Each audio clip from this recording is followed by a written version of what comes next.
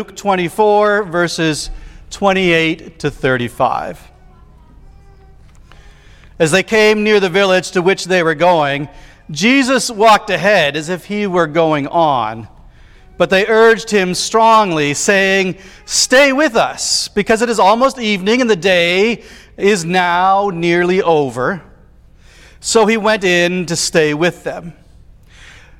When he was at table with them, he took bread, blessed and broke it and gave it to them.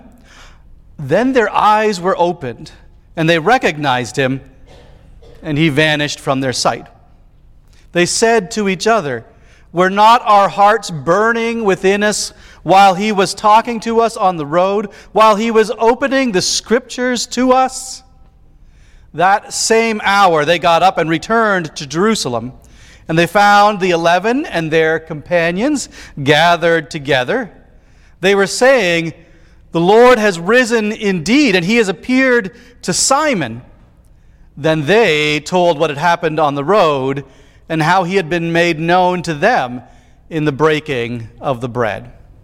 This is the word of the Lord. Thanks be to God.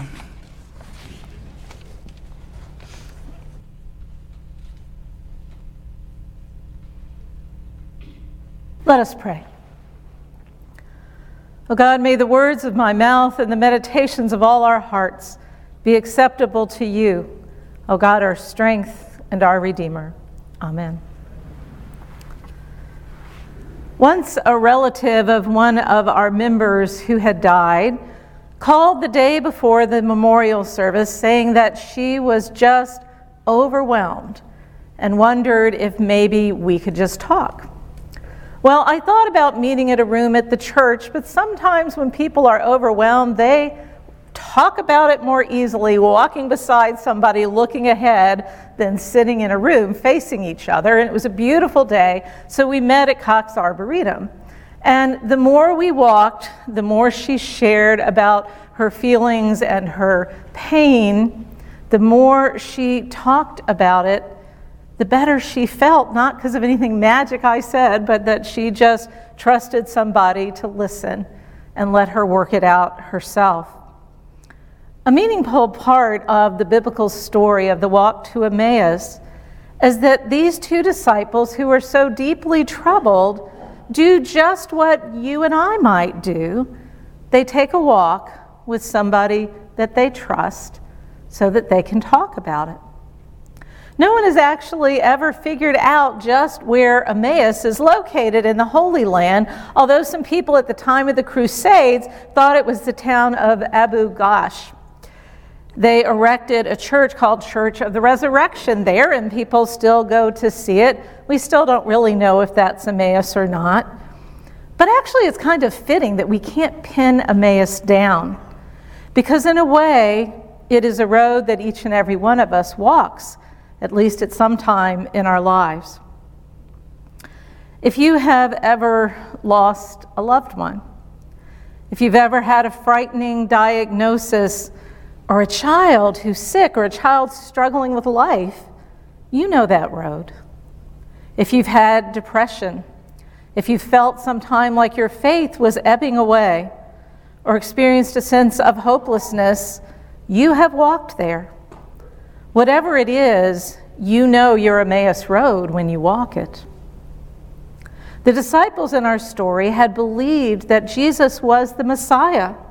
They had followed his teachings. They had watched as he healed people, as he showed compassion to the poor and everyone in need, how he lifted people up, and Jesus was their friend.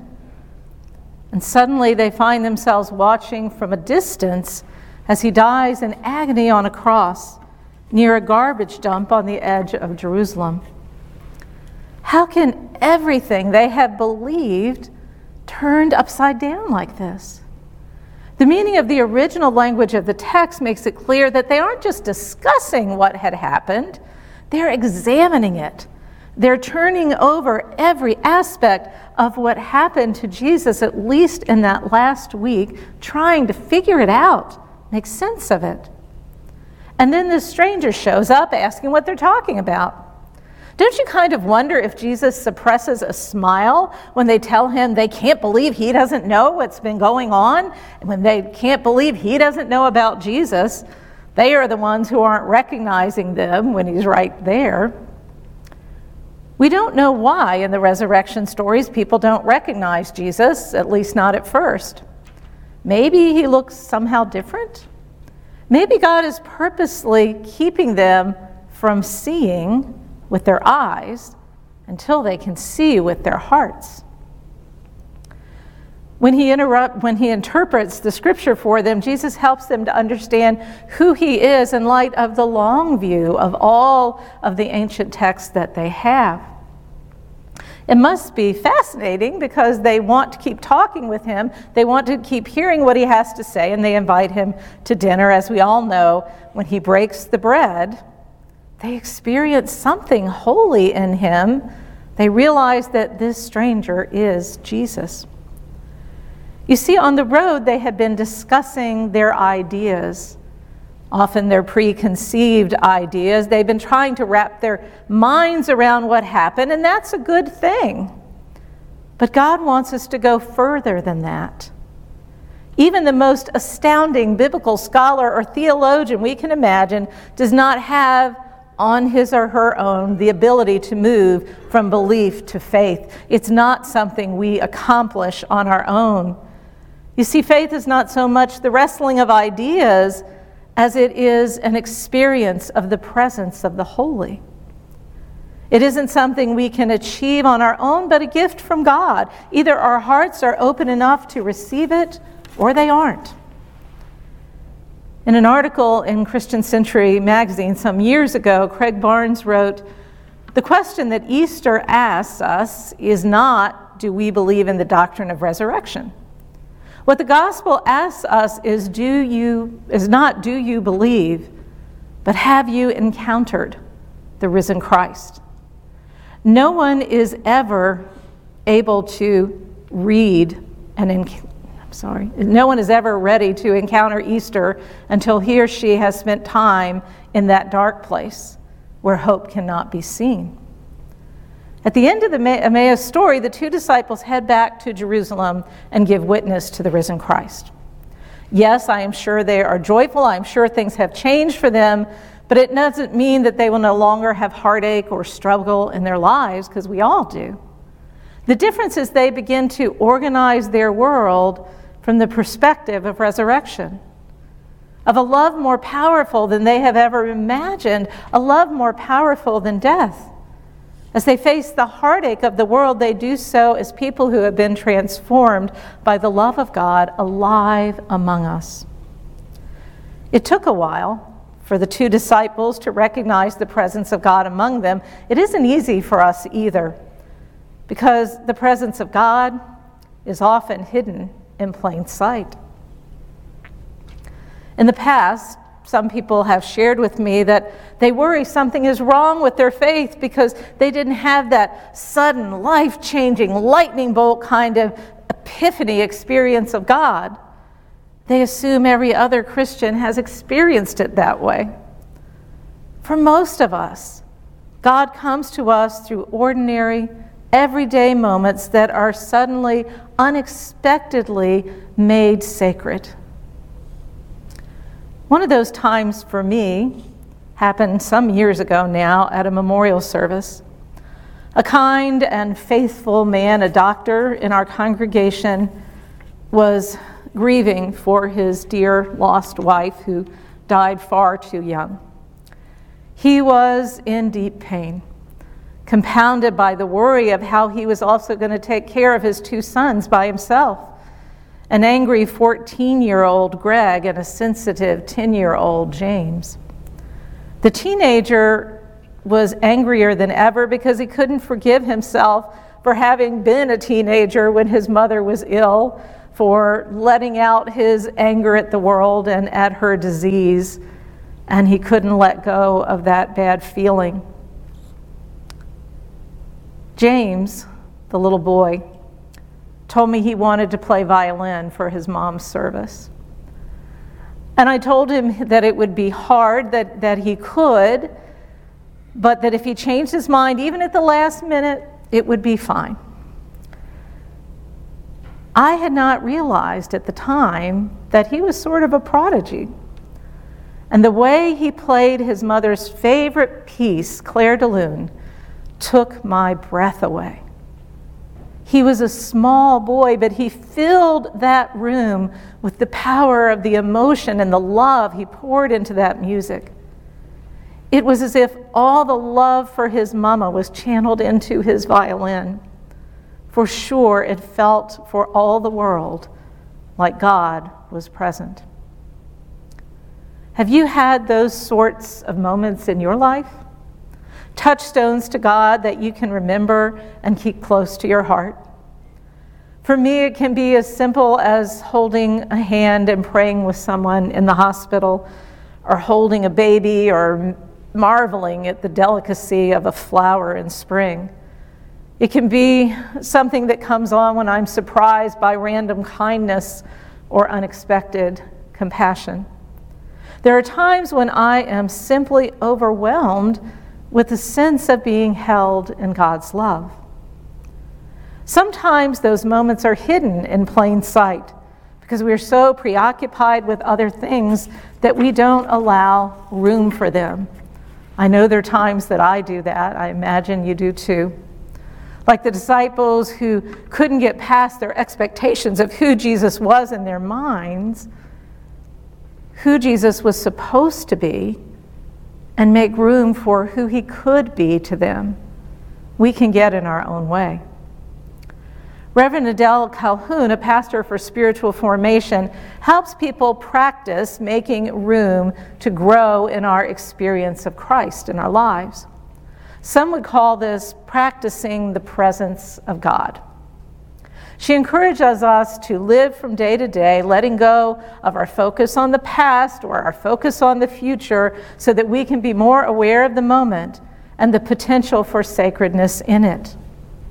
We try to be more open to where we might catch a glimpse of Christ's presence in others, not just in those closest to us, but in everyone, even the people we don't particularly like or have patience for, that maybe, just maybe, if we look hard enough, we will see Christ in them too. Have you ever approached a day wondering with excitement and anticipation just where you might have a God sighting that day? I don't do it every day, but sometimes I do. Can you maybe meet God in little prayers every day, as well as working toward a more focused time of prayer and meditation in your life? While I realize some folks are intimidated by prayer, don't worry so much about what you say, or even if you say anything. Praying and meditation can just simply mean listening to God and centering ourselves in what is sacred. When I was a kid going to Presbytery camp in Virginia, we would do something every year called our Emmaus Walk. Usually the camp was full of the noises of excited children running about playing, have a wonderful time. But there was 30 minutes, the last night of camp, where we were supposed to be on our own for 30 minutes until the bell rang. It was still light out, don't worry. Every single camper was supposed to be walking alone in the beautiful landscape, sitting by the lake or wherever they felt peaceful. And we're supposed to think about the fact that we weren't really alone, that Christ was beside us. Trusting in that reality, we were told to think about what we would like to say to Jesus and express in prayer. Or we could simply immerse ourselves in a consciousness of God's presence and listen.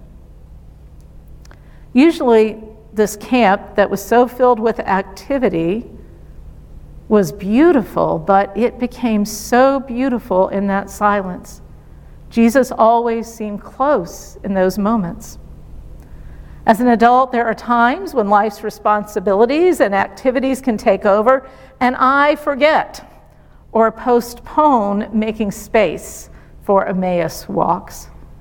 And yet they always bring me back to a place of heightened awareness of God's presence in my life. What reminds you of your sacred center? Maybe it happens in church or in your own quiet times. Maybe it happens when you are doing things that offer Christ's love to others and are conscious of God's presence in your acts of kindness or compassion. Perhaps it's when you feel most broken and defeated or even hopeless, walking the Emmaus Road and feeling all alone, only to be surprised by the presence of the living Christ. In his book, Dance of Hope, the late Episcopal Bishop William Fry talked about when he used to volunteer to read to people who were blind. And he had a long time that he read to a young man named John. When the bishop asked him how he lost his eyesight, he was told that it happened in a chemical explosion when he was 13. Then the bishop asked him, "How did that make you feel?" John said, "Life felt like it was over for me. I felt helpless. I hated God with all my heart. For the first 6 months, I did nothing but stay in my room, and I ate all my meals by myself, my choice." Then a curious thing happened. One day, my father entered my room and said, "John, winter is coming and the storm windows need to be up. That's your job. I want those things hung by the time I get back in the evening or else." John's father turned and walked out of the room and shut the door loudly. John reported he was so angry that he was thinking, just who does he think he is? What does he think I am? I'm blind. He was so furious, he decided to go ahead and do it. I'll show him.